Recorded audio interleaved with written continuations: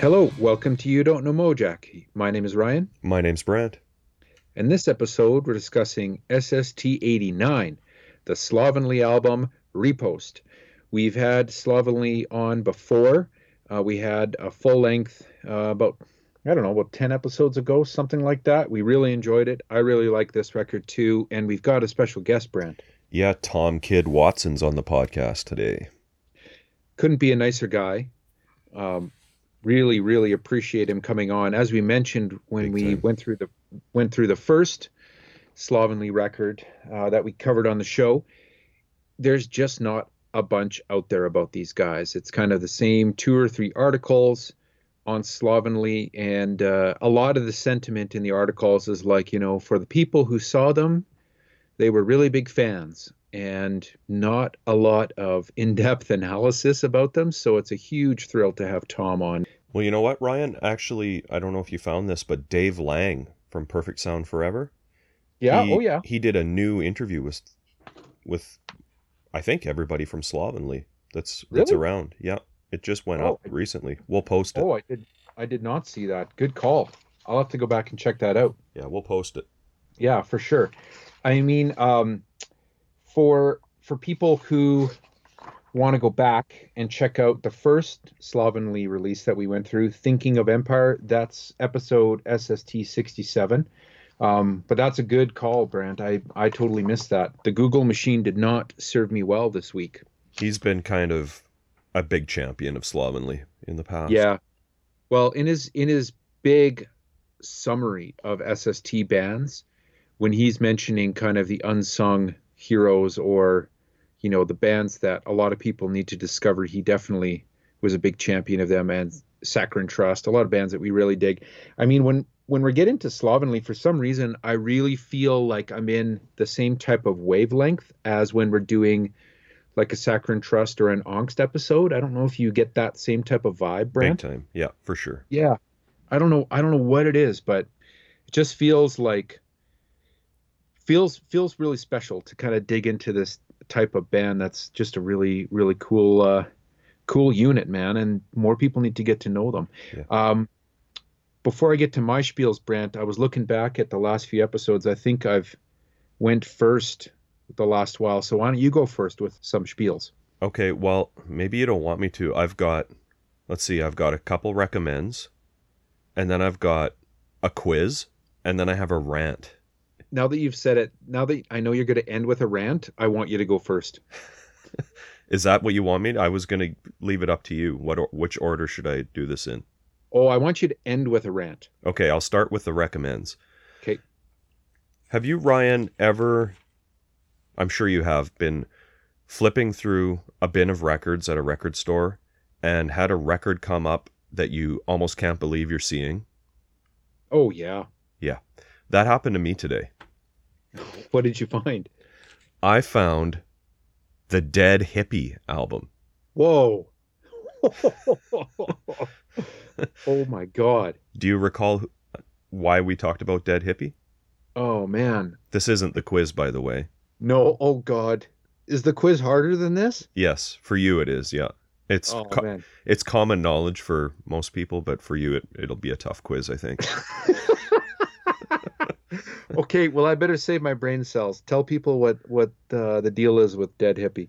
So Simon Smallwood is the vocalist in Dead Hippie, and he sang on the Worm album, Yeah, Feast. yeah, yeah. So I've been wanting to hear this for a while. I've never heard it before. I could not wait to get it home and put it on the turntable, and it did not disappoint. It's, I was expecting some kind of proto-metal, proto-punk, sludgy kind of stuff like Worm. It's not really like that. I mean, Simon's vocals are insane. They're like a cross between, there's a little bit of Jello Biafra in there, a little bit of Jack Grissom, and even I hear Thomas Antona from Alice Donut. He sounds like a little bit to me. No way. What year did that come out? 1983. And what label? Pulse Records. Huh. I don't have anything else on Pulse Records. It might even have been the band's label. I don't really know. It, the music sound, speaking of Jack Grissom, it kind of reminds me, the closest thing I could think of was those first two TSOL albums they did without Jack, with Joe Dean on vocals, Revenge and Change Today. It kind of reminded me of that Hmm. before they turned into like a thrash metal band. But I really liked it. I'm looking forward to checking it out some more. I only had a chance to listen to it once, but it's crazy. Out of all the punk books I've read, I don't think I've ever seen Dead Hippie get mentioned by anybody. Yeah, and to find it in like, your hometown, my old hometown, Yeah. which is not known for finding like rarities like that, boy. Yeah. Very cool. Yeah. So that's one of my spiels. That's a mind blower. Here's one of my recommends. I finally finished, and not because it was bad, just because I'm reading 30 different things, but I finally finished this Swans book called Sacrifice and Transcendence, Oh The yeah. Oral History by Nick Soulsby. We've talked about Nick before. He's the guy that he's written a few books, but he wrote the one that kind of chronicles all of Thurston Moore's recording sessions, which is really good, which is part of the reason why I bought this, but also because I'm interested in Swans. I wouldn't say I'm a huge Swans fan, but I do have, 5 or 6 of their albums, and I knew it would be a good, interesting book, and it sure is. So if you have even a passing interest in Swans, you will love this book. Yeah, I would say I have a slightly like a medium to high interest in Swans. I pick up their stuff when I come across it used, and I listen to it and I enjoy it. But Yeah. I'm not like a Swans completist by any means. Well, it seems that everybody, or almost everybody, was on it. And I mean, Swans have been around for years and years, Oh so yeah. many, many bands get mentioned. Like a lot of people that were in other bands were in Swans, Yes. you know? Yeah. Like I remember one point of the book, a dude from Thin White Rope was in Swans, Hmm. stuff like that. So it's worth checking out. Alrighty then. Let's see, what else do I have? Please don't be the quiz. Please don't be the quiz. Quiz time. Oh shit. Ryan, I think this will be the second time I've asked you this. Oh no, I don't remember. You know my memory sucks, man. Do you remember the name of Saint Vitus before they became Saint Vitus? Not a chance. No way. Tyrant. Okay, Tyrant. Do you remember? Wait. Quiz over. Thank you, Brent. No. This is a multi-part quiz. Do you remember who I thought the band is that made them choose the name Tyrant? Sorry, ask that question again? The name Tyrant. Yes.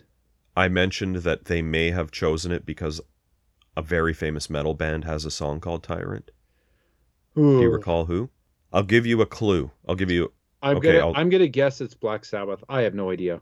Okay. It's not Black Sabbath. Oh, Their singer is commonly known as the Metal God. Does that help you at all? not even close. No, I have no idea. Who? Iron Maiden? No, you're getting warmer.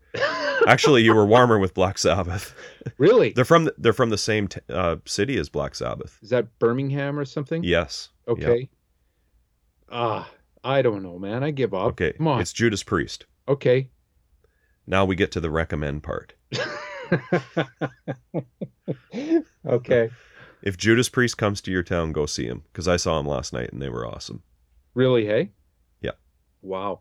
Well, that was a really roundabout way to brag about having seen Judas Priest last night. There's an SST tie-in, man. Yeah. So I have watched like a number of metal documentaries, and as I recall, A number of metal documentaries? oh yeah. I've watched a ton. Like I enjoy music history no matter what it is. It's not necessarily what I will put on my turntable, but I enjoy it, and there is a lot of crossover with music that I like in the metal world. And there is like Judas Priest, not only did they have like Rob Halford as the lead singer, that's like, the famous guy, but then they had two guitarists, right? Yes. Someone and someone. It's like a something and teeter or whatever. What is it? What is it? Glenn Tipton and KK Downing. Okay, there you go. Tipton and Downing. That's Yeah, that's the that's the term I'm looking for. yeah. Now, one Teeters of and the Dictators. who? Teeter. Teeter. Okay. Yeah. Richie Now, Teeter. hold on here. One of those two dudes is not touring it, if I read something recently right. Is that right? Well, KK Downing retired probably about 10 years ago. Okay. He, I think he thought Priest was going to be done anyways. They had been doing a tour called the Epitaph Tour and were kind of floating the idea out that it might be their last tour. And then he got, like a lot of aging rock stars, he really got into golf. I think it's a good way to kill time on the road when you kind of quit partying and stuff. Yeah, right.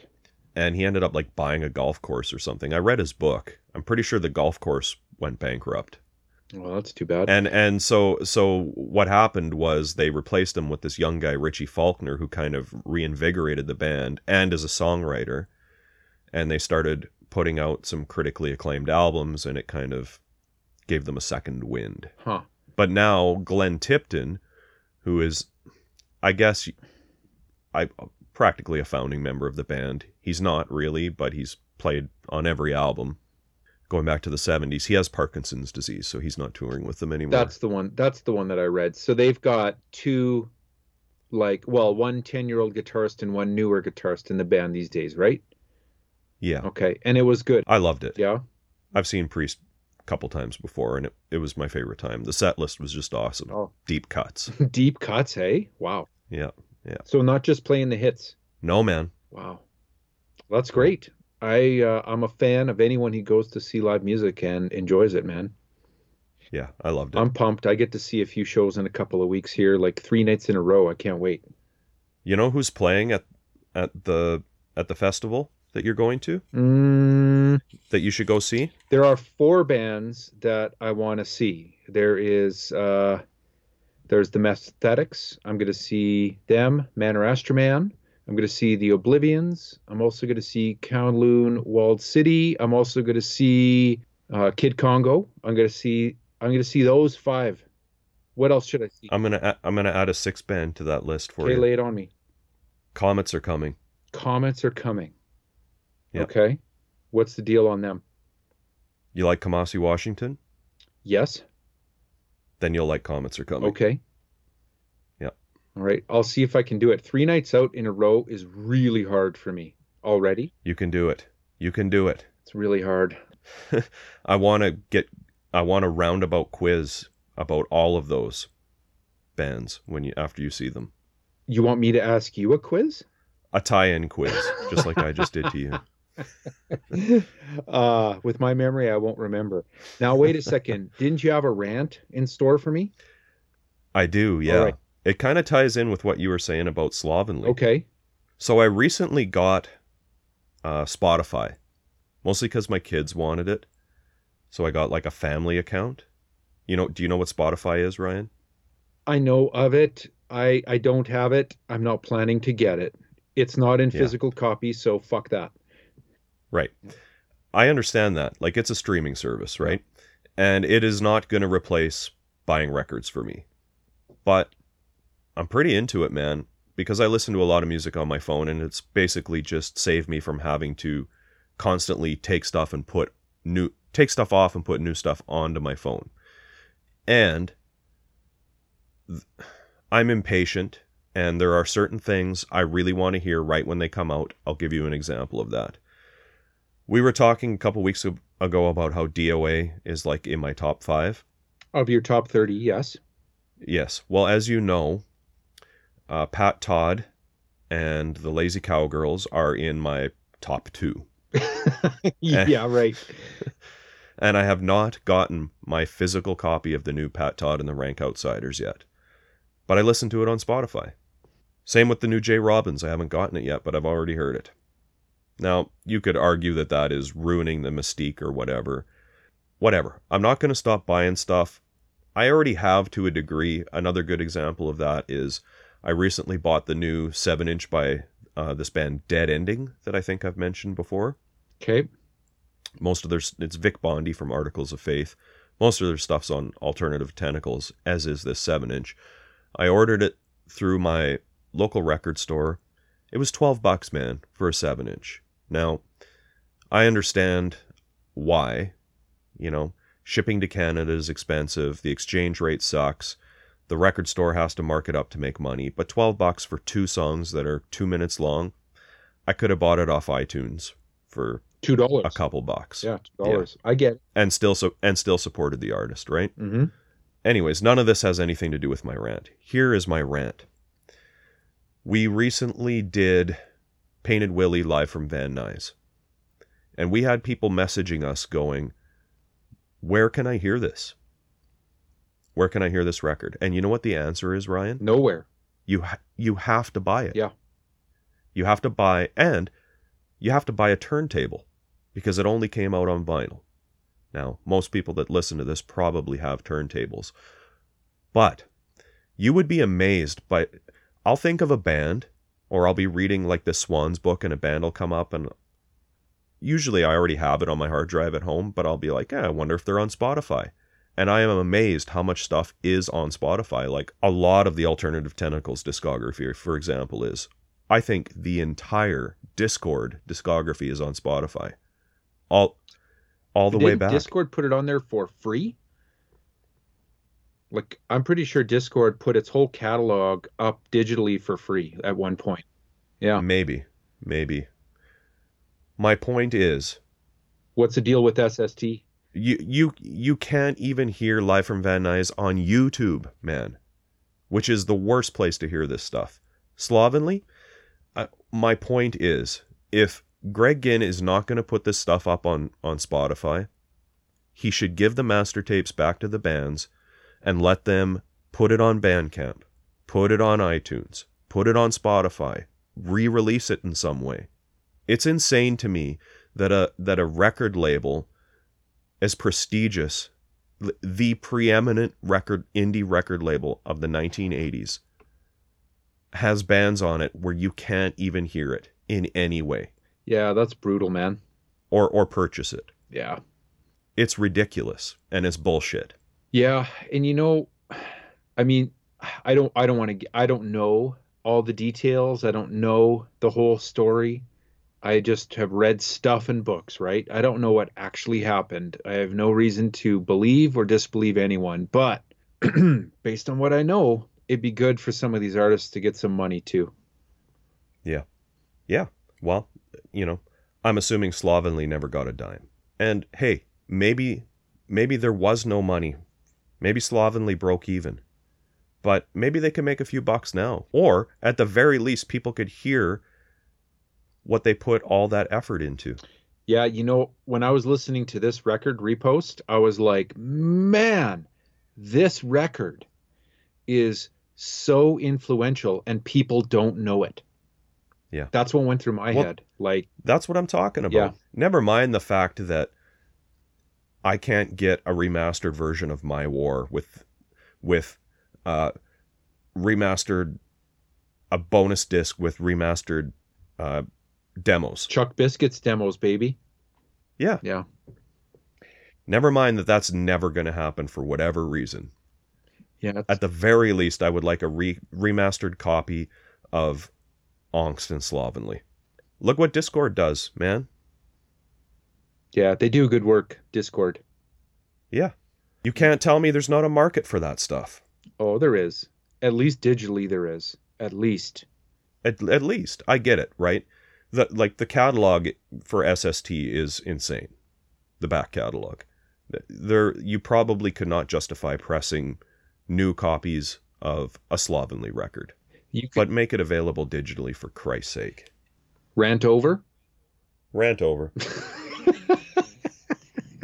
We rarely rant on this podcast, man, but the Painted Willie thing stuck in my craw and then got me thinking about it. And then when I listened to this Slovenly, you know, it just really put me over the edge. Yeah, it's a shame. You can only hear this record on YouTube, right? Brutal. Yeah, it's brutal.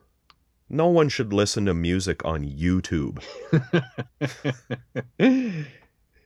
Wow, I didn't know you were going to be making such a SoundCloud pitch on this episode, man. Are you getting kickbacks or what? Yeah, I forgot to tell you about our new sponsors. Well, you know what So head over right now. yeah, head over right now and click on like for whatever the hell. I don't know how it Enter works. the promo code MOJACK Yeah, I to have. receive 10% off at your checkout. Kate, can I hit you with a couple of quick spiels then? Yeah. First of all, Screaming Trees record, Sweet Oblivion, being reissued. Mm-hmm. Oh, that's good news. Get it. I will. Yeah, great record by them. It's kind of the one that made them famous, and for good reason. I mean, it's a good Yeah. record. There's really no bad Screaming Trees record. All of them are very, very good. Even the It's true. early psychedelic stuff, Uncle Anesthesia, Dust, like all of them, they're great. That Lost album that they did, probably close to 10 years that they put out, that's really Oh, good. the Lost Tracks one. Yeah. Yeah. Yeah. Yeah. No, I know exactly. But Sweet Oblivion's coming out, like bonus tracks, blah blah blah. Check it out. Um, I got the new John Doe book in the mail. I'm going to start reading that this week. Pumped about that. Um, I'm saving. I've got a big spiel on that next week. oh geez. Well, I was just looking at the contributors in the table of Yeah. contents, and whoa, baby, that looks cool. Um, and then my last spiel. See how fast I'm going through these? Um, is actually it's a doom metal update, Brent. What? Yeah, it's a doom metal update. Holy, you are surprising the hell out of me. First, I find out you watch metal documentaries. Now you're spieling about Doom. Okay, so well, first let me Did check. you pick? Did you pick up the new Candlemass? No, Oh, damn it. first I got to check because Discogs is not always right. I checked out, like I was like, what is this band? And it said that this band is Doom. It's a band called, I want to know if you know this band, Brent, Pallbearer. Yeah, newer, Yeah, newish. yeah, They've got maybe 2 albums out. Yeah, they're great. yeah. So Yep. Pallbearer. Do you want to know why I know about Pallbearer, Brent? Yeah. So I subscribed to the 2019-2020 edition of the Sub Pop Singles Club. And this Okay. month, and every month you get 2 singles, and this month I got a single by Pallbearer. Really, that's interesting. Yeah, and I like. Do you? I like. Yeah, I like it in the same way that I like kind of earlier Baroness, I guess. It's definitely heavy. It's definitely drop tuned. It definitely has some melodic soloing and stuff, which is not my cup of tea. But every once in a while, when it's really heavy and really intense, and then all of a sudden the vocals will chime in with something very melodic, that's a hook for me. And I really enjoyed this single, Pallbearer. The tracks are, you can probably download these. Maybe you can get them on SoundCloud, Brent. Probably not if it's a Sub Pop Singles Club thing. I don't know. The main song on it though that I really enjoyed is a song called Atlantis, and Hmm. it's long. It plays on 33. Nice. Yeah, it's really good. So, do you have any Pallbearer LPs? Yeah, I have one of them. Decibel magazine is always like they do a top 50 or whatever of the year every year, and Pallbearer has, I think, around 2 albums out, and they've both made like the top 10. So, am I right though that that's Doom? Oh yeah, Doom? yeah. Okay. So, I think I'm gonna buy a Pallbearer LP and see if I'm into it because I was really blown away by the single. Oh well, stay tuned because I've got more recommends for you then. What, like Doom recommends? Yeah. Well, slow down, okay? Look, I'm not gonna start wearing a sleeveless jean jacket overnight here. Why not? What did you call it on that one episode? Battle jacket? Yeah, A battle vest or something? yeah. I wore mine to Judas Priest last night, man. I'm sure you did. Well, that's it. I thought I would blow your mind with a quick Doom update. Uh, That might be the best spiel you've ever spieled uh, hell no, but in 89 episodes. I don't think so. Anyways, what do you think? Do you want to get into this rad album? Yeah. History lesson, part one. Okay, so we've got Tom on the show, and for people who want to learn more about Slovenly, like I said, go back to episode 67 where we went through the Slovenly album Thinking of Empire. Um, I think you mentioned it in the interview, Brant, and I don't want to give it away, but it's hard when you're listening to this record not to think of them as like a almost like a stereotypical SST band because there's just so much art, there's so much integrity, and Yeah. you know this is not going to get famous or popular, but when you listen to it, you're like, whoa, there's something there for sure. Oh, I listened to it like 10 times this week, and I knew right away that I liked it, but I had a really hard time writing notes about the Me tracks. too, man. I had the exact same experience for sure. Yeah. For sure. Yeah. I kept on going, okay.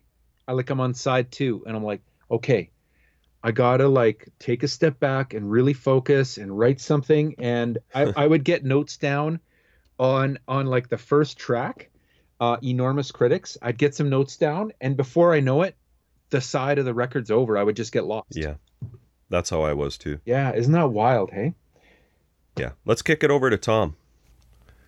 Okay, we're joined on the podcast today by Tom Watson. Tom, thanks for being on the show. Thank you. Nice to be here. Yeah, so we're talking about Slovenly, and we're specifically on the album Riposte. Maybe you can take us back a little bit.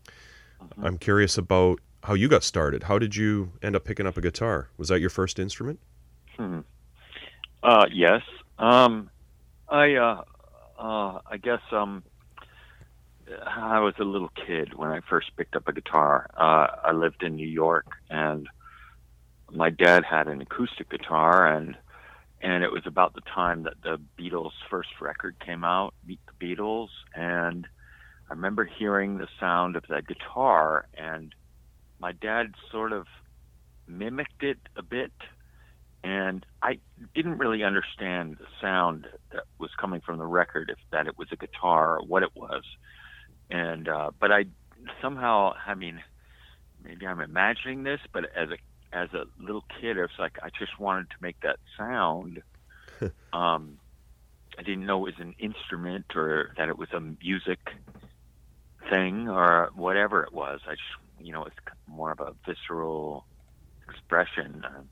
And my dad was very, I don't know, patient with me. He only knew a couple of chords, but I guess he said later that I wouldn't let him play. It's like I had to grab the guitar out of his hand, like I want to do that. And little by little, I kind of picked things up. But when I was really young, I don't know if it's accurate exactly, but I think I knew I wanted to do it. Like when I was the first moment I heard it, Yeah. I didn't know what it was, but I wanted to do that. Then what? Are you like a classic rock guy when you're in high school? Well, I grew up in the late '60s, and then I moved from New York to L.A., California, and at that point, I'd already been playing the guitar a bit. Mm-hmm. When I got to California, it was obvious, I think, to my folks that, like, I'm not going to stop doing that, or I'm not, I want to keep doing that. So I got some guitar lessons, like during the summer school and Right. things like that. And from that point, I have an older brother, and he was also, eccentric and into art, into music, and about the time that glam rock was happening, I kind of all of a sudden experienced some form of I don't know, enlightenment, Yep. epiphany. Like certainly I knew the Beatles and the Stones and that sort of thing, Creedence Clearwater. I knew it, I understood it and I liked it. But once like the 1970 came around and I was in California, and like glam, in my opinion, glam was the one that turned me on. Like Bowie, Roxy Music, T-Rex, Slay It. T-Rex, Mott the Hoople, and even like Velvet Underground. I kind of threw that in that category of like sort of art music For stuff. sure. And that's what got me, like, grabbed my soul, I guess. Mm-hmm. But I mean, so many other things, of course, goes on and on. Especially as I got older, I would like retrace things and get more into things from the past, and folk and jazz and all kinds of heavy metal, rock and stuff, and kind of just obsessed on things like that, as a kid. Now, what about Teenager. punk rock? What about when that came around? Is that something that grabbed you? Yeah, well, no, I mean, I was certainly like, I had gone through a phase of glam, Yep. heavy glam, and then I went through a kind of a string of prog influence and like progressive jazz, things like Were you a glam guy? Did you wear like high-heeled boots and stuff? No, but I would have if I were a little older. Yeah. I had really long hair, and I had a satin shirt that I wore around. But no, I was like 12 or 14 Right. then.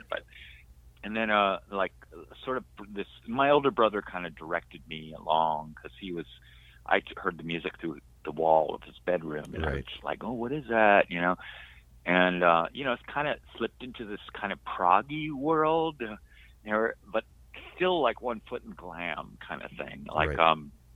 there was a band called Bebop Deluxe. I know them, yeah. That was this kind of an obscure sort of, I don't know, hybrid of things, and it still had a lot of weird showman stuff going on, but also like kind of got into like musicianship or musicality or things like this, And then, when I was finally like 15, or I could finally go to a gig or a concert, let's say, or go see Emerson, Lake and Palmer, or Genesis, or Yes, or these mega bands, these prog bands. And I finally, I kind of got into that sort of thing. And then, when I say these things were probably fleeting in some ways, like, this was one summer, and then the next summer I was into what they call krautrock, or Right. of course, the whole 70s, I was very much influenced by Brian Eno, but also his connection with the Roxy Music, and also like certain like musical conceptual music, let's say, like, I don't know how to put it. It's not higher art. It's just a bit more conceptual, Mm-hmm. and things relating to composition concepts that were relating to things in the past. So things of, for instance, things, let's say Arnold Schoenberg, or atonality, or John Cage, or it kind of, everything started connecting at a certain point, and free jazz even, or folk rock, or John Fahey, things that were like kind of disparate and abstract, and then of course Cafe Beefheart and television, and things, just everything kind of cascaded or coalesced and connected somehow. And Now, are you doing stuff like this on your own at this point, like bit, working with tape trying. manipulation and these sorts of things? Yeah, a little bit, but I mean, it was a bit like kind of what do you call it, like a sort of elementary school version Right. of that stuff. We'd use tapes, and especially my buddy Tim Plowman and I, like, we would do these sort of actually painfully art rock kind of compositions and things that were, heavily influenced by Terry Riley, or or John Fahey for that matter. Things that were Right. kind of abstract and minimal, and not necessarily in a technical way, a bit more of like a free form way, and that stuff led us to to want to get into a bit more like attempt to get into something like I don't know, quote unquote, like more serious music, let's say, or compositional things that are, I don't know, outside the rock realm. Not prog, but not far from that. It's like we were kind of going, we were heavily into, Steve Reich or Philip Glass or things that were like minimalist composers that were doing things that were not rock based, but also things that we felt like we could incorporate, like in a, not necessarily in a pop way, but like in a rock way, and like tape music. I think Tim and I were both really hyped on the idea. Once we graduated high school, we were both hyped on this, incorporating somehow this musique concrète or tape music into pop music somehow. And, Eno's done that, and it's been done in certain places, but we had ambition for a while there to do that. And then, then of course, once we started consolidating as a band or as a group, we kind of nailed down a bit more of our structural, format, guitars and drums and things. Jumping ahead a bit then, can you tell me a little bit about your and Tim's time in Holland? Sure. It was Tim actually had got the tip, let's say, because he and I were like heavy. This was a point, like we're graduating high school, we're almost 18, and what do we do now? We could go to school here and study, like electronic music there or tape music, and there's this great. He found this tip of this great electronic music studio that was connected to the University of Utrecht in the Netherlands, and it was kind of on a whim. Like, I think we just kind of figured, well, that sounds good, and let's do that. Yeah. And it was intense, coming from the South Bay beach of LA and then going to Holland to study electronic music. It was kind of bizarre, but we survived and, built some character. And as far as musically, was it beneficial to do that? I think so. I think, in hindsight, I could have, I think we both could have gotten more from it, maybe, had we had a bit more, like, I don't know, clarity of what we were doing. But I think for me anyway, I can look back on that and I know that I used a lot of things that I considered then, studied and with certain composers, etc., like music, let's just say tape-based, not just electronic music, but like musique concrète and tape music that still is apparent in what we do, or had been apparent in what we did, and something I think about all the time. So it's definitely, left its mark. It did leave a mark for a long time. I think we had always tried to include some form of tape piece or soundscape thing, and whether it was along with music or not, or conventional rock music or not, it was like we always tried to include something with the Slovenly records, and sometimes better than others, but I think it really affected how we treated our the group of music, our group of songs that we would try to release, and I think we could have done more with it, actually. I think it was like something that felt like, we're being squelched and people don't want to hear this, and ultimately I think it didn't grow as well as it could have for us. Did you do it live? We could have only like off of tapes, not like I mean, a tape machine, not like multiple tapes. So Gotcha.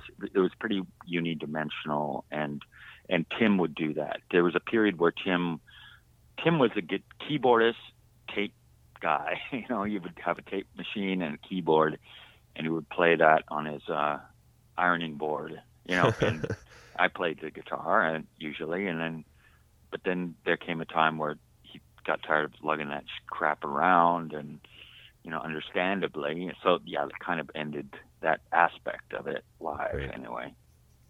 Okay, speaking of how you guys structured it live, how did you decide who played guitar and who played bass, both on the records and live?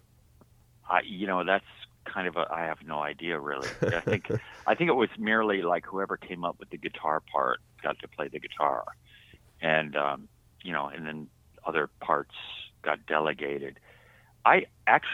Me personally, I think I gravitated to the bass more and more. Oh. So as I was playing, maybe around the time of Riposte, I started feeling like I really love playing bass. I want to play more bass, and so it was kind of I don't know, just a feel thing. And Tim and I had played so long beforehand, and not necessarily as guitars. You know, you had been on keyboard mostly, but right. And then with Scott, he and I had played a lot before, and before Slovenly we had a band called Toxic Shock, and I played bass in Toxic Shock, and Scott played guitar. So I think there was some kind of like, I don't know, kind of a natural, like, you do this one, I'll do that one, and certain parts were more, I don't know, more logical for one person to do than the other. What about like, live? Did you swap instruments? Yeah, of course, yeah. I mean, about half the songs were Scott on bass, and then half were me on bass. And Scott's tunes, the one thing that you would, if you heard it on radio or something, you'd notice that he's using a pick on the bass, and I used my fingers on the bass. So that's the big difference. We did pick up on that, but we weren't sure who was who. So yeah, Scott does a pick or did the pick, and I did fingers, and that's kind of the difference. Yeah. But, you know, I have to say, Steve Anderson, the singer, actually contributed a lot to bass lines. Oh, yeah? And, like, he'd come in with, like, a bass line. Like, he was absolutely unschooled on any instrument, it seemed. I don't want to say that for sure. I don't know. But came in, like, it's like someone who doesn't really know how to play the instrument is playing it, and it's like, oh my God, that's a great riff, or yeah, let's do that. And so there was some crossover, you know, even though whether it was Scott or me or even Tim would play bass here and there, but Steve had a lot to do with the bass lines. Well, I mean, like, Jello Biafra hummed all of the music to his bandmates, you know, or like you know, Don Van Vliet, you know, just say, play this, dun, dun, dun, dun, dun, dun. Yeah. Yeah. So is that kind of how the songs came together then? Usually someone would have a riff sometimes, and then you would jam it out together?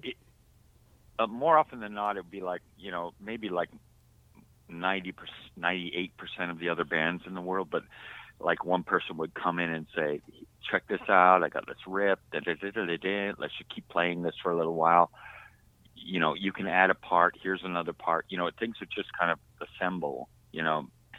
But I think with us, it was a bit more of like, what can we contrast that with? Or like, I don't want it to feel comfortable, I want this to change here. Or let's, you know, it was a kind of well, there was certainly like a certain competition in the band, or like who's going to come up with the next weird break, and how would that fit together? Well, we'll just force it, you know. And you know, sometimes that was cool. I mean, it was not logical in some ways, but you know, I guess what I mean is that usually there was a riff, let's say. Right.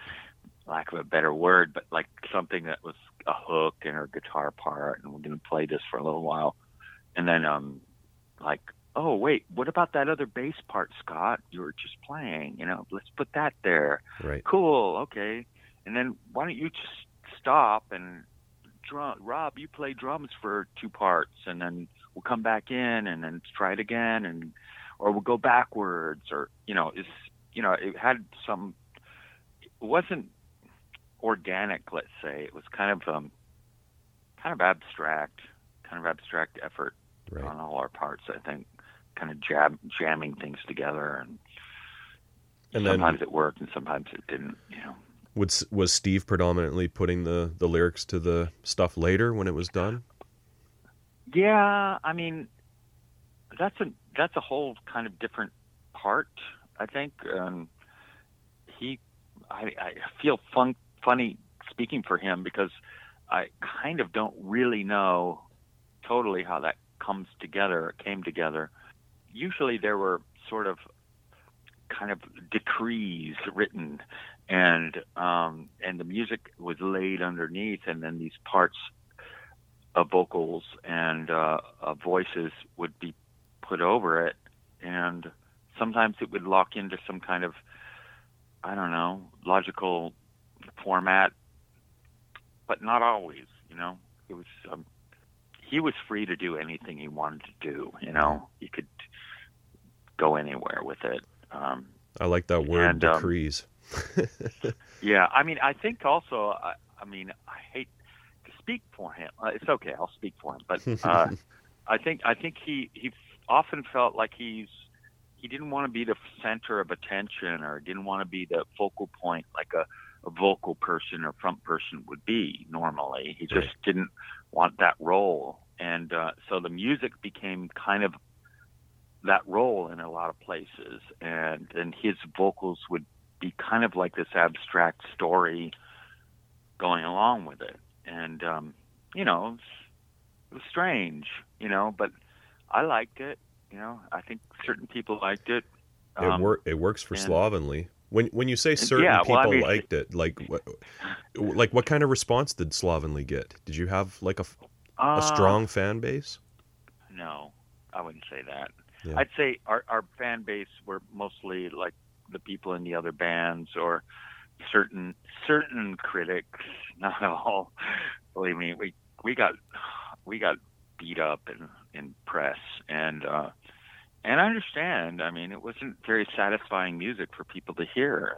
If you didn't know it, it wouldn't make a lot of sense. It's complicated and sort of painful and requires effort. Yeah, it's challenging music. Not always.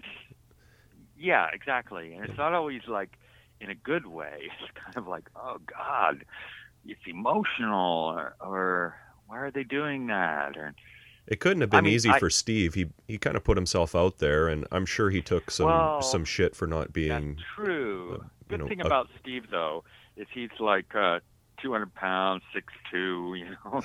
He's a big guy. And I think he was.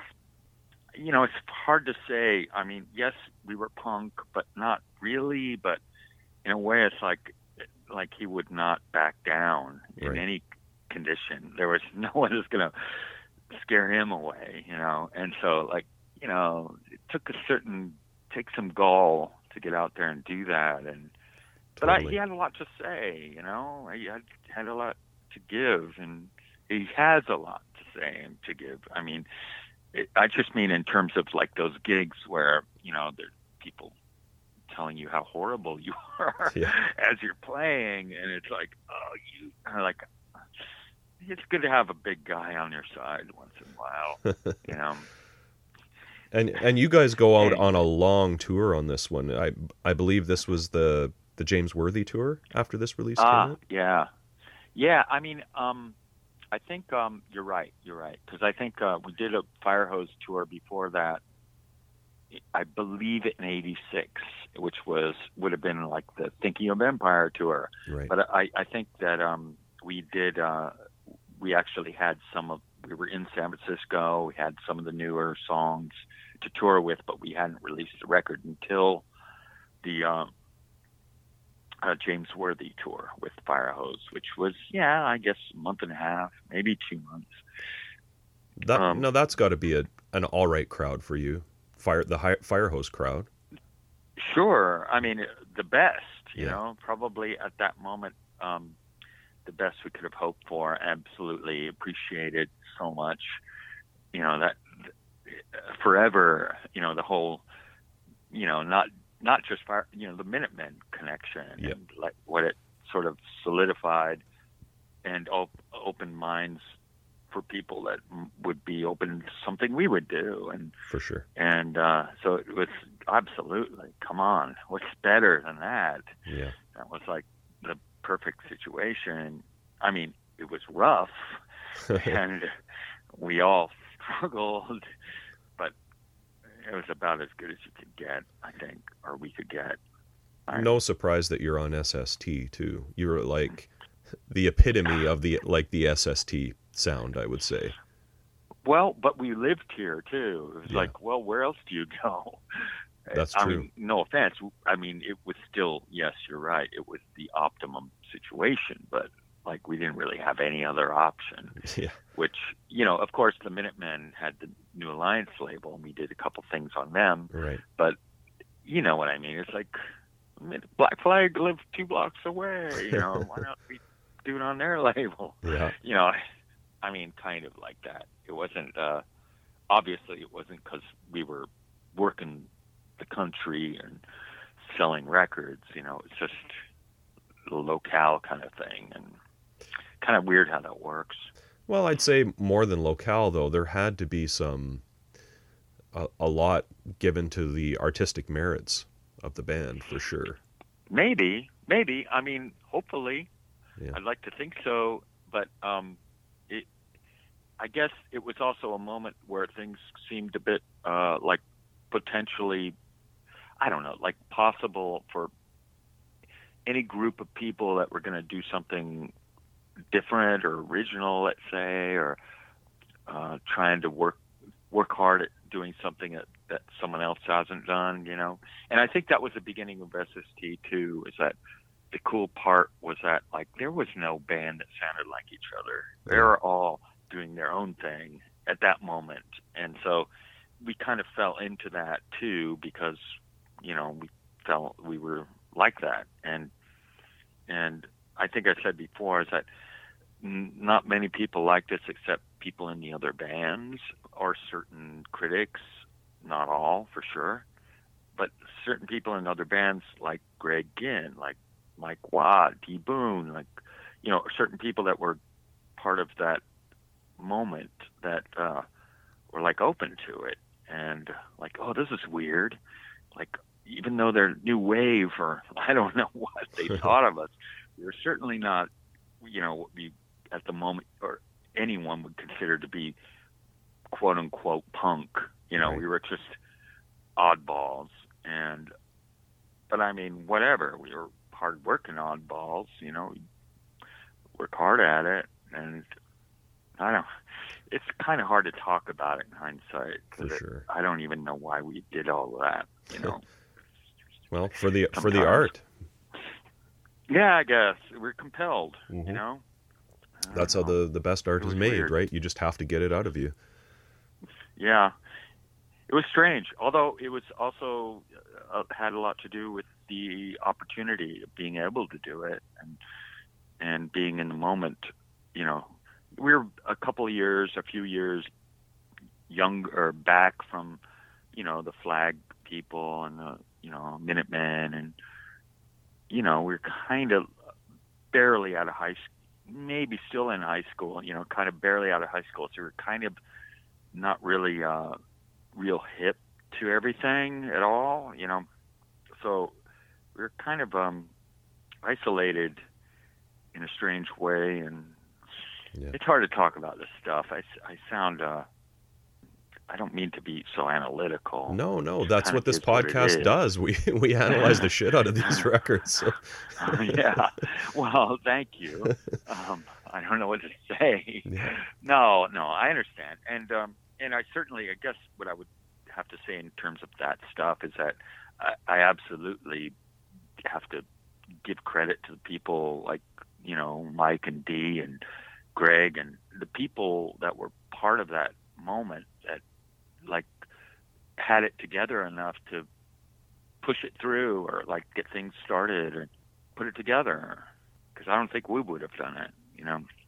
Hey, do you remember recording You this album? Riposte? Yes. Yeah. Yeah. I mean, I spoke with Steve Anderson before, earlier, and Okay. because I wanted to refresh my mind a bit and bounce some thoughts off Tim Plowman, and Oh, great. it is a bit murky. It would have been, no, it was. Riposte was like the first record we did where we were all living in San Francisco, Right. so we had all relocated, and this was a record that we had done since we lived there.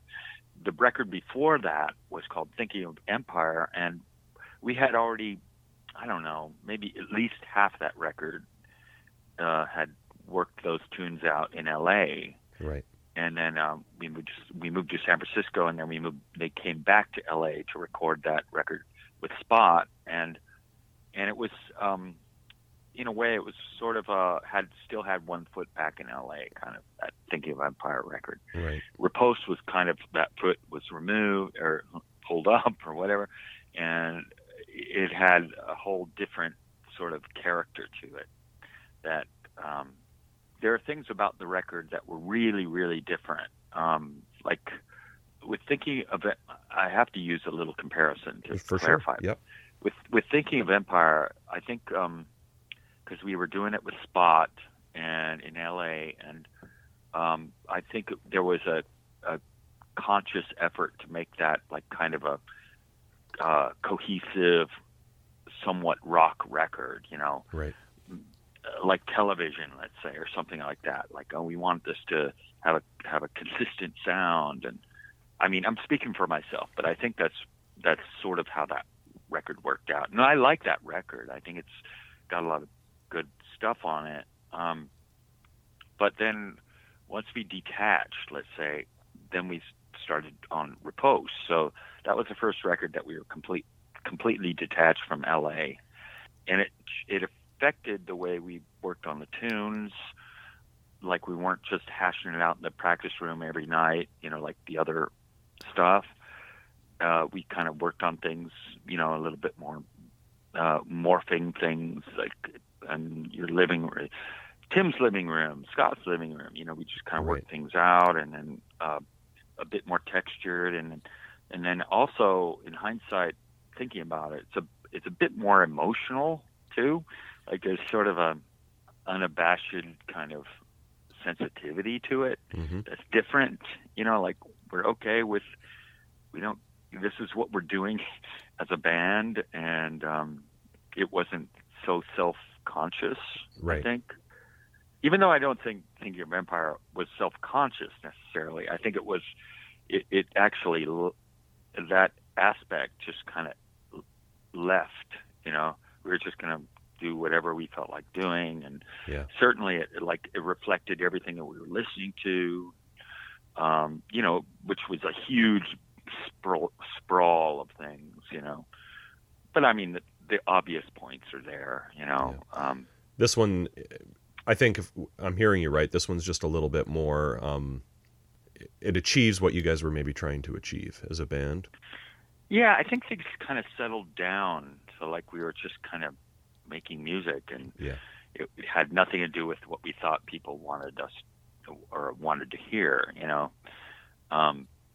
I don't think we ever really were able to do that anyway. So I think, like, on that record, it kind of really broke that preconception for us that we could become like the Descendants or like Husker Du.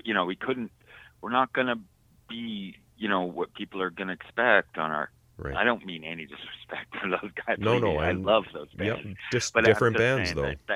It's just, we're not going to be consistent, Yep. The songs are all going to change, and for better or worse. Yep. Sometimes for worse, but whatever. I mean, it was like the effort was there. I think that's the record, though, where they actually branched. I mean, I have to say, too, though, I think it also kind of referred back to some of the earlier ideas that we had as a band, which were like, we're going to record one song at a time, and that they're not going to have anything to do with one another. Had something to do with this sort of like individual, like musicality or musical experience.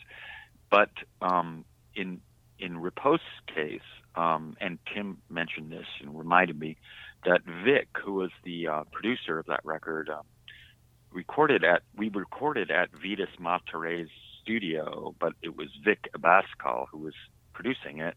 And Tim's take was that he was really trying to make a commercial record out of us, and we were like, we don't know what that means, a Steely Dan record as opposed to a Velvet Underground record, like things that were like I don't know, homogenized in a radio friendly way. And I think it happened in some places. Was he actually producing you as opposed to just engineering the record? He recorded, engineered, and had input in terms of overdubs and things like this. Yeah. Not necessarily parts, but as far as I recall, I mean, it was more like we had the songs, but he wants to push, I don't know, a more acoustic guitar here, right? And I think that's an interesting aspect of it, but it also had a certain alien aspect too, as far as I'm concerned. Like, it was sort of unusual to me anyway, like the process of it. Yeah. It was kind of, in my opinion, very produced, like in a way. There was a kind of a lot of production involved in it. Yeah. For us. It wasn't like plugging in our amps and playing. It was very different that way from anything we did before. Do you listen to it? I have. There are things I really like about it. For instance, there was a song on there that Scott wrote, and it was funny because Steve mentioned this also. He said that this record, he recalled that like each of us kind of brought our own tunes or our song ideas, and meaning like mostly me and Tim and Scott, because the guitar parts, like we brought these thoughts or ideas in, and then we worked them out differently. Like, it wasn't such a band jam, free for all. And interesting, because that also affects how it plays, like emotionally. There are all kinds of different subtleties that, oh yeah, that was more me, or yeah, that's more Tim, or that's more Scott. And Scott had a child at that, or around that time. Okay. And her name was Emma, and he did a song for her, and we did this tune for her on that record. And it's kind of a mishmash of like a folky thing and some tape music or field recordings and things like this. And then it was like, okay, that's cool. We can kind of do something that's really sensitive, and we're not ashamed of it. It's not punk, but whatever, it is what it is. And then, we had a couple things on that record that were pretty delicate and soft-edged. That's great that you can still talk to Tim and Steve about the record. It is. I mean, sadly, I can't talk to Scott, but I kind of know. I know him enough to guess what he might say. Well, speaking of Scott, let's talk about Overpass for a minute. Did that come together pretty quickly after Slovenly? I think Overpass, there was a moment in the Slovenly life that it's not all about me, but I think there was a moment where I realized I wanted to move back to Los Angeles. But before that, Rob and Scott and I had been sort of doing these jam outs where we were doing instrumental grooves and things like this, which we had done before. Like we'd come up with song ideas that way, where we'd just be rocking out or whatever. And but there was a moment where it's like, oh man, we could actually make songs, or our own song. No offense to Tim or Steve, it was a different groove, and so there was, I guess, getting back to the fact that like I'm moving back to LA, guys. I love San Francisco, but there's certain things in LA I need to take care of, and et cetera and so forth. And it's not that far away, we can still play. And but certain course of events affected how things work, and then one thing led to another, and I had Rob back in LA, and then I was playing with Rob or trying to sort that out, and then another thing led to another thing, and I was like, man, Scott, you got to come down and we'll do some songs, at least record a record and do something. And then, we had a really good time playing together, and we did a couple of records and toured a couple times, and They're great. They're both had great fun. records. They're Yeah, both we really had good. fun just doing it. It was a break, It was really kind of different from a slovenly practice, let's say. It was just kind of like, I don't know, rock and roll band kind of, in a way. There was less competitive conflict, to say, or slovenly required a lot of effort, at least for me, to go through it and work things out. And there are a lot of voices involved and a lot of good voices involved, but like somehow I don't know, we were all just involved in other things at a certain moment, and then Overpass kind of came about because, like, hey guys, Robin and Scott, come back to LA and we'll do a record and go from there, and that's kind of what happened there. Okay, well, here's a tough yeah. question for you. You might not have an answer for this, and it's okay if you don't. We've got a couple Slovenly releases yet to come. What's the best Slovenly record? Well, oh God, I don't know. What's the general consensus? Is there? Well, I think We Shoot for the Moon feels like the most satisfying record that we did. Yeah. And in a way, I think it's sort of because Riposte kind of set us up for it. Like, I think Riposte was like, we really were working hard on it and practicing a lot and doing, I don't know, maybe at the top of our ability or musical ability as a band.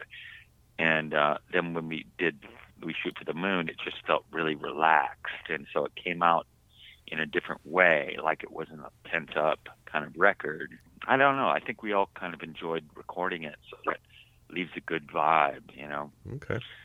And I think it's really kind of, I don't know, kind of resolves the other records somehow. It's not any one way. It's kind of has a little bit of everything on there, and it sounds good, Although I do really, really love that we have this EP called the Drive It Home Abernathy, which is a 4-song EP on Ajax Records. Is that like the last thing you did as a band, maybe? The second to last. Okay. It would have been like 89, 90. All right. Maybe 91. It was like a 4-song 7-inch EP. And then after that was Highway to Hanos, which is an SST, our last record, and it was marred by complex personal issues, let's say, but it just didn't have the same focus. Even though there's some good stuff and it still had some spirit in it, it didn't have the potency of like We Shoot for the Moon, in my opinion, right? Or even Riposte. That those two kind of nailed down our own thing in a way. It's like, we don't care what anyone thinks. We're going to do this. But there is that EP, Drive It Home Abernathy, which I think is really good. It's kind of like if we could have brought that to an album length, say, I think we were playing really good and like really experimental and in a good way. And yeah, it was fun and minimal. Cool. And now you're playing with Watt. You've been doing that for quite some time. Yep. Yeah. Hanging in there. How often do you do that? It's more or less the thing I do the most, No, it is the thing I do the most, for sure. I mean, I have gigs to play. And and we're doing records and things like that. And I love playing with him. He's amazing, you know. But it's also kind of nice, like it's comfortable because I'm in the South Bay in LA, and we're not far apart. And I don't know if well, who knows? But he and D Boone and George for sure, like those guys helped us out so much that it feels great that I get to keep playing with the people that that I want to, that people I admire, and it's a good thing. Yeah. How lucky, how fortunate, to do that. Thanks a lot, Tom, for being on the podcast today. It was really great having you. Sure. Yeah. Let me know if I can help again sometime. Maybe we shoot for the moon. Yeah, that would be awesome. Right on. Thanks, Yeah. Brand. Thank you. Nice talking with you. Yeah, you too. Thanks a lot. Take care. Talk soon. Yeah. Bye-bye. Bye.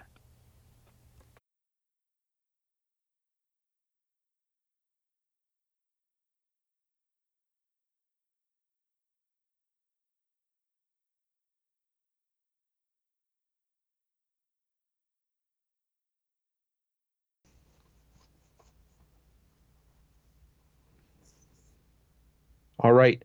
Tom, hell of a guy. Thanks for being on the show. Yeah, thanks, Tom. You want to hear some of the stuff I picked out Yeah, definitely. that I liked? Some of the influences.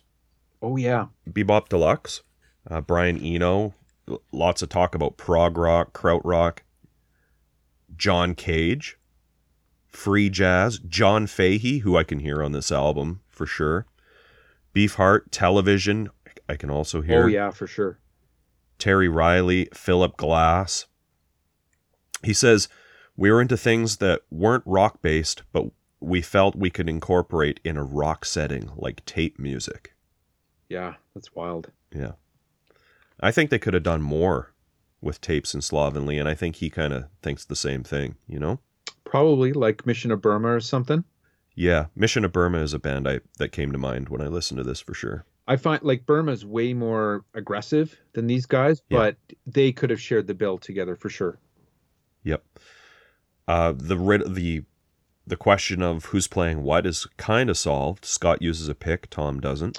That was really interesting for me because you sent me the interview earlier this week, and I got to listen to the album several times again after hearing that.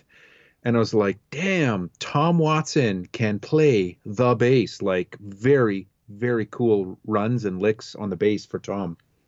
Yeah, he really likes doing it. Yeah. I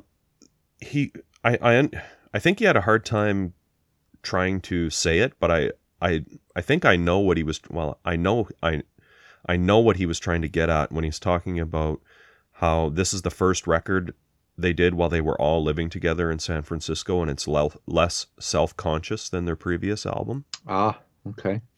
Like this kind of notion that they weren't trying to maybe please anybody but themselves. Yeah. Or conform to anything. Yeah. I liked his comment, like when you were asking him, how did they write music? I thought that was very, very interesting in like how honest he was. Is like, yeah, we were intentionally trying to do something different and trying to throw stuff together. And it's like, just when something would settle in and get a little comfortable, they'd kind of flip it up a bit, and play it backwards or throw in this weird part. And it's interesting because one of the things that came to mind when listening to this record is all of the tension that the songs create over and over. And then there's like a release in all these songs. There'll be just some weird chord progression, weird combination of notes, and then something that's a little bit more tuneful, a little bit more melodic will come in. And the ups and downs of that throughout the album are really enjoyable. And it was interesting to hear Tom describe how they actually tried to do that, which I thought was very cool. Yeah. I'm definitely looking forward to getting to...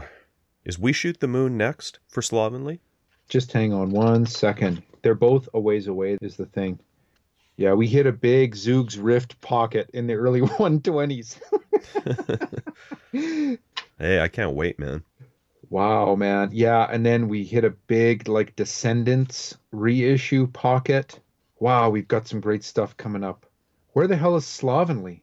We Shoot the Moon is next. It's not until 1989, and it's SST 209. Oh, And then their last release, or one of their last releases, looks like Highway to Hanos is actually their last, but Drive It Home Abernathy he mentions, and that's 1991. It's not even on SST. But that's okay, we'll still talk about it. yeah.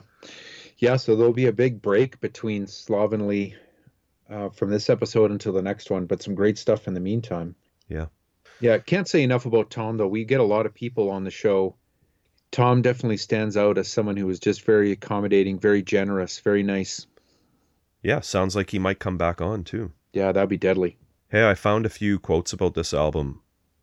One's from AllMusic, Patrick Foster. He says, he's talking about this record, the first indication that Slovenly was beginning to be drawn to longer, more abstract washes of sound. There's still strong attraction to the straightforward art punk of bands like Wire keeps the record from slipping down the hill of indifference. It's a must-own for fans of 1980s indie guitar scholars. Yes. Yes. Yes. And it might be him also where I got the... Do you call this album...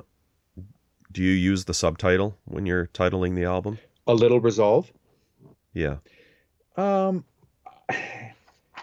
some of the articles, they talk about it as like being subtitled, but I don't know. I don't see it listed as Slovenly Riposte, A Little Resolve. Yeah. Well, anyways, riposte means a quick, sharp return in speech or action. Yeah. So there you go. I did think, though, like, I don't know, maybe it's because of the subtitle, though. When I was listening to it, I was mentioning kind of the tension that they create in the writing on this record and how every once in a while there's a little resolve to it in the songs. And it's what definitely hooks me in. Here's another one. This one's from Trouser Press, Ira Robbins. An involving and invigorating dose of offbeat words and mostly melodious guitar music that fully serves each other. The band's easiest to like record offers stimulating coffeehouse rock that doesn't dare you to hate it. Easiest to like, hey? Yeah. Joe mentions them a few times in Joe Carducci and Rockin' the Pop Narcotic. He says, arty but straight, clockwork-like melodic approach. And then the only other thing I found about Slovenly, because it truly is hard to find stuff other than that awesome new Dave Lang article, which I mentioned that we'll post, I found a blog where people were talking about Slovenly, and this guy says on there, mostly what I remember of them live is that the singer would smoke cigarettes in 2 to 3 drags. Great desperate lungfuls. Very impressive. He also sat in a corner reading James Thurber before the show, which I thought was one of the most awesome things I've ever heard. Huh. Yeah, a lot of the articles too speak about the monotone vocals too, right? Yeah. As being very unique, and they definitely are. And that's another thing too, like every once in a while, because they are a little dissonant, I guess, in the same way that, like, Exene's vocals were a bit dissonant when paired with John Doe's. But when they sink in with the melody, again, like, it's pretty darn cool. You can tell it was on purpose, because he could sing tunefully if he wanted to, right? Same with Exene. If you listen to her solo albums, she's a great singer. Yeah. Well, the few X songs where she's kind of just singing solo, it's definitely, it's on purpose to sing that type of melodic treatment when you're singing with John Doe. Yeah. Let's talk about the record. Yeah, man. History lesson, part 2. All right. Where do you want to start, Brant, with the tracks? Yeah, I just want to make one quick point before we go into this that kind of, I think we should maybe keep in mind while we're listening to it, that I found really interesting, and maybe you did too, and that's that Lynn Johnston's contributions to this album are, I don't know, understated, which I found notable. And it's a really short album, too. It's only 32 minutes long. Take us through the tracks, Ryan. Well, like we mentioned, I mean, it's it was tough to write stuff down about this one. Um, it's easy to get lost in this record. Not since I think Raging Full On for me has it been so easy to just completely forget that I had a job to do, I guess, when I was listening to it and just was enjoying it. But the first song is The Way Untruths Are, and when that song starts out, that's what I was one of the songs that I was getting at anyways, where it's like, wow, so many bands that Yeah. came later copped this type of sound. That's what I thought. Great song though. It keeps you off kilter for all of the verses, and then when the chorus comes in, it's kind of relieving, but it doesn't last for long. It gets you right back into that off kilter song structure, and it's very cool. Yeah, I wrote, we're greeted by some keys or a tape loop, which is a good way to start a Slovenly record. For this one, there's some interesting things happening with the time signature for sure. And I can hear that Andy Gill Gang of Four influence on the guitar playing on this one. Yep. With like the staccato picking stuff. Oh yeah. Second track is Old New. You say so much with so few words. Yeah, I wrote down some lyrics for this one too. You always get to the point, you always realize truth, so objective, pointing out a slight weakness with infinite sensitivity. Yeah, and both these first two tracks too is really where I started to notice after hearing the interview where Tom's bass playing is really shining for me. The upper register runs, very cool. This Love one it. has Lynn on viola. Like I said, he's really not on this album a ton that I can hear. If he is, it's not as a lead player for sure. Yeah, I hear it more on the next track. On the surface, It almost sounded like a cello or synths or an oboe, but would have been the viola there. Great lyrics again on this one from Steve. He really shines on this one. This one doesn't have any drums in it. He says, everything an attempt at amelioration. Often all we get is sober disenchantment. You need a thesaurus to dig the lyrics, man. I don't know about you, but I was happy that I didn't have to say mutatis mutandis again in this episode. That was relieving. Yeah, well, the guy is, I mean, the lyrics are like poetry. You cannot ignore the fact that they're pretty darn deep. Yep. The next track is Prejudice. This one, the Patrick Foster from AllMusic in his review says this one's a highlight. I'm not sure it is for me. It's good, though. It sounds like something Firehose could have done. It's got that battle of the guitars right off the bat that I really like. Yeah. What about the sax in it, though? Yeah, I wrote, Lynn reminds us that he's in Slovenly on this one. Funky rhythm, too, on this one. That's the Firehose sound. Yeah. Well, they had toured with Firehose extensively by this point on the James Worthy tour. That would have been after, what was the first one they did? The Haircut tour? Yeah, I think so. Something like that. Last track, I guess, on this side, which is called The Other Side, by the way, not side one, is called Emma. And this is one Tom mentions in the interview, I think, that was written for, or named after, is it Scott's daughter? Scott Zeigler had a newborn daughter. Oh, yeah. Yeah, it's an intro with bongos, hey? Yep. There's some field music or something. Like you can hear a kid call out Emma if you listen really close. Mm-hmm. Like it sounds like a playground. Field recording. Yeah. Yeah. And it sounds, to me, when I heard this one, I kept thinking I could hear Perry Farrell singing over top of this one. Okay. Yeah. You would know better than me, but I can see it. Yeah. How about side 2, track 1, Enormous Critics? I think side 2 is called This Side. I wasn't even sure which side was side 1, to be honest with you.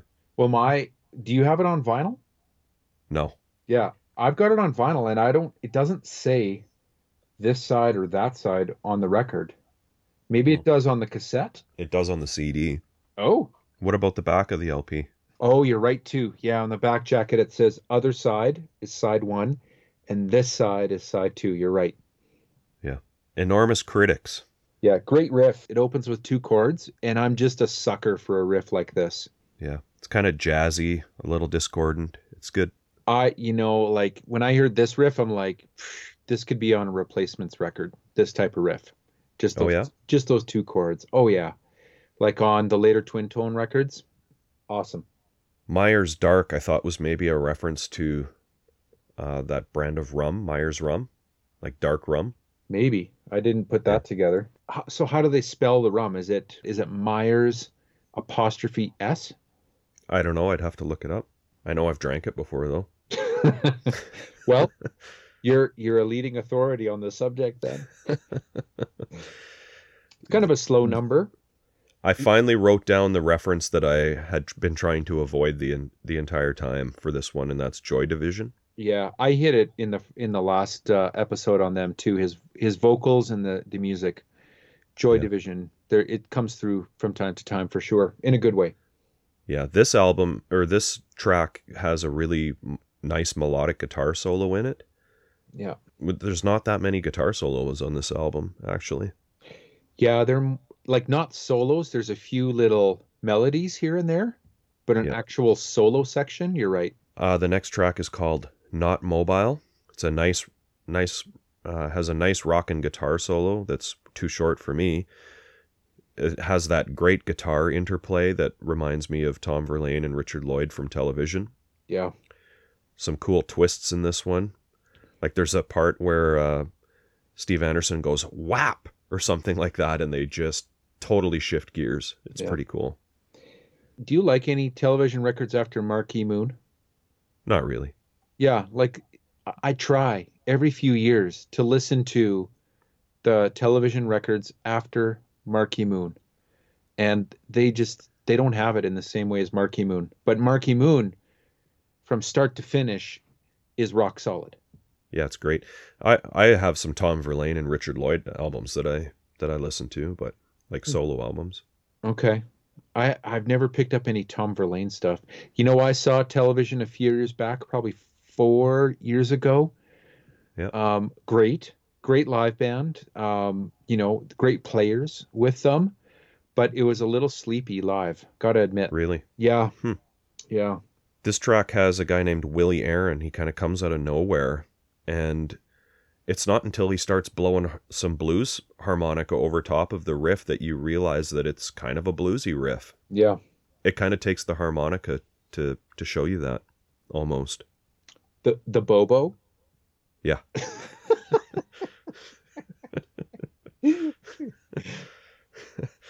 This one was a highlight for me. Not Mobile? Yep. Yeah, good one. Side two, like I said, I mentioned earlier, side two is the one where I couldn't like focus on doing my work. I just kind of the album took over kind of. It was hard to focus on it. Yeah. My second favorite, or my, not my second favorite, my other favorite track is on side two, the next one. As If It Always Happens. I think I've always had a good ear for the hit. Like if I hear an album, I've always been able to pick out the song that would end up becoming the hit. And I wouldn't be surprised if this was like one of their more famous songs. It has a strong chorus, like a really distinct chorus, and a lot of their tracks don't, you Yeah. know? Well, the chorus lasts for Yeah, a long enough period of time for you to notice it, which is that's unusual. true. Yeah. That's a good point. Yeah. I can hear the John Fahey influence on the guitar playing and some Neil Young too. The guitar solo is very Neil Young-esque. Hmm. Then it closes out with a little resolve, literally. Yeah. I could have used more of that. Like I said, it's only a 32-minute album. They could have they would have had room for some interludes like this with some tape music. Yeah, I see what you're saying. Yeah, yeah, yeah. Like maybe midway through each side. Yeah. Yeah, could have done with that. It could have worked. Yeah. Yeah. It's one of those ones where you kind of go, man, that's a short album, but maybe it's actually the perfect length though. Yeah, I mean it doesn't feel short. No, and it doesn't get old either, right? It actually feels pretty epic. Yeah. Yeah. For the length, yeah. It's Yeah. solid. Very cool. How about the artwork? Yeah. It's I believe We, it's Slovenly Peter on the front, right? I think so, yeah. I can't recall whether we mentioned this when we did our first Slovenly episode about how This is like some German fairy tale guy, Slovenly Pete, and I'm not going to bother trying to say his name in German or whatever, you're supposed to read this story to your kids and it's supposed to help them behave and have good hygiene and all sorts of stuff like that. Cover illustration was by Claire DeLong, and the border with, like, I don't know, scissors and whatever, a comb. Yep. That was done by Jeff Watson, who is Tom Watson's older brother. What a weird cover, man. Yeah, I'm not sure the cover suits the music, and it probably didn't help them sell records either. No. It doesn't not suit it, but I'm not sure it would grab people's attention. It looks like medieval, you know? Yeah, yeah. Bizarre. The back cover suits the music more. Yeah, agreed. It's like slovenly written, typed, it looks like, in like New Alliance font, I guess. Yeah. Firehose font with what appears to be a television screen with an image of, I assume it's the band, I'm sure it is, and it looks like a VHS tape kind of spazzing out. Like on pause or something. Yeah, and that's in the in the foreground, and it looks like it is kind of superimposed on top of another image of the band. It looks like it because it looks like kind of a shirt and a white shirt and stuff behind it as well. Yeah. Hard to tell. We should just mention, I guess there's a few people we should mention here. The photographs are by Mark Taylor and Paul Gubser. There is a musician on here we haven't talked about before, Robert Blackmon, played percussion on the album. And the producer is Vic Abascal. I'm sorry if I'm butchering that name, and maybe Tom mentioned it in the interview. Yeah, it's a good one. Recorded at Lyceum Sound, which I think is in San Francisco. Ahead of its time. Maybe not ready for any time. Please tell me there's dead wax. There is. So side A says Brower with an exclamation point. I think they mean brewer. It's Brower. Typo. Well, Tell me the other side says Jack. No, man. Let's see. Side B says Tail Gunner. Ooh, a reference to the Iron Maiden song? Likely. Very, very likely, Brant. Yeah, no, it wasn't released for another 5 years, so likely not. Write that down. Save it for a quiz. Sounds quiz-worthy. Ballot result? Yeah. Ballot result. I could go with several tracks on this one, but I think I picked the last one, Mutatis Mutandis, on the Zoogs episode. So why don't you pick this one? No, you go ahead, man. No way. You. Well, I like As If It Always Happens. Let's do that one. Do you like that one? Oh, for sure. For sure. This is one where it's a real album, you know, in the sense that it's like, you know how many records you get where you're like, well, you were just saying, you know, you can pick out the hit. Sometimes the hit song on a record is the only good one. Yeah. And let's be clear, that's not an album. They tried to make an album, but that's not an album. This is an album in the sense that, you know, some songs are better than others, but all of them are good. Yeah, no, it's a piece of art that should be consumed in one sitting, for sure. Definitely. As a whole. Yeah. Agreed. But let's go with that one. That's a great one. I would love for people to hear Mutatis Mutandis and that one back to back. Right on. Ryan, what's next week? Dude, we are heading into Divine Horseman territory for the first time. Love the Divine Horseman. Spoiler alert. Love them. So it's SST 90. We've got 2 Divine Horseman albums in a row. The first one is Middle of the Night. And Brent, we've got a special guest. Yeah. Well, so we've got Chris D on the podcast next week, Ryan. And I'm pretty excited about that. I'm kind of looking at this as a 2-parter, though, because of the back-to-back aspect of it. And a lot of these tracks were recorded the same session. So I'm just going to say it now. We've got Chris D next week. And then the week after that, we've got Julie Christensen on the podcast. Nice one. Yeah. Hey everyone, thanks for listening. You can find us on Facebook, Instagram, Twitter, Tumblr, all at Mojack Pod. We post all kinds of info and tons of pictures of the bands and albums we discuss on the show. Our blog is mojackpod.com. please check it out for some exclusive content. If you like what we do and want to support the podcast, the best way to do that is to tell your friends about the show. Subscribing, rating, and reviewing on iTunes is also appreciated. We love hearing your opinions, corrections, and feedback, so feel free to post on our social media sites and send us an email to mojackpod@gmail.com. Thanks again for all the support, and we hope to see you next week.